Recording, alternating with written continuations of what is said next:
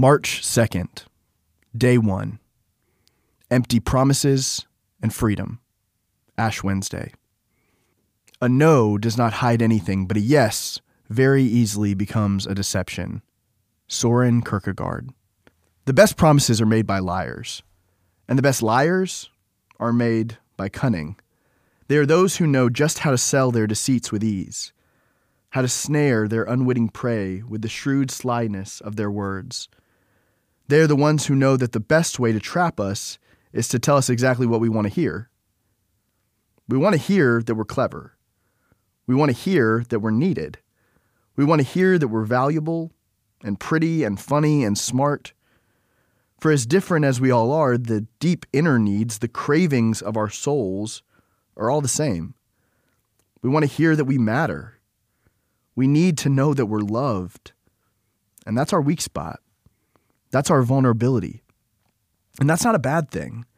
Quite the contrary. God designed us in such a way that we would be incomplete until we found ourselves made whole in Him. God designed us in such a way that we would feel unfinished, somehow unfound until we lost ourselves, seeing and serving others. That is God's design. But with a sneaky diversion here and a stealthy omission there, the devil and all the powers of darkness entice us to believe lesser promises, false promises, lies. And they are subtle, close enough to the truth to sound real, close enough to the truth to sound true, and worse, many times we want them to be true. Go ahead, no one will ever know. Go ahead, you deserve it. Go ahead, it's not that bad. Go ahead, it'll feel good. And it does. Until it doesn't. How many lives have been ruined by the false promises of this life, the fool's gold of this age? The lie that money will bring joy. The lie that success will bring meaning. Deceiving us with a cup of fullness, the tempter lures us down the well-trod path towards the emptiness. The emptiness of guilt. The emptiness of embarrassment. The emptiness of loneliness. It is the empty shame of empty promises. They are vain phantoms and empty words of the one who prowls, playing on our fears and weaknesses to get us to believe anything but the truth. But the truth sets us free.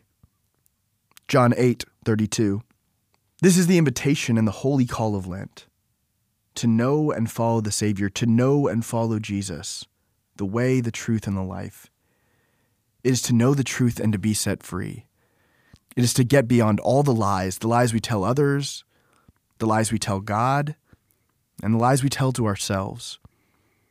It is to come to know ourselves, our real selves, not as we want to be, and not as we want others to think us to be, but as we really are.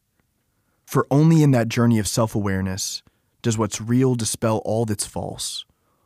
Only there on that holy ground of courageous honesty can truth do His sacred work, freeing us to be His and His alone.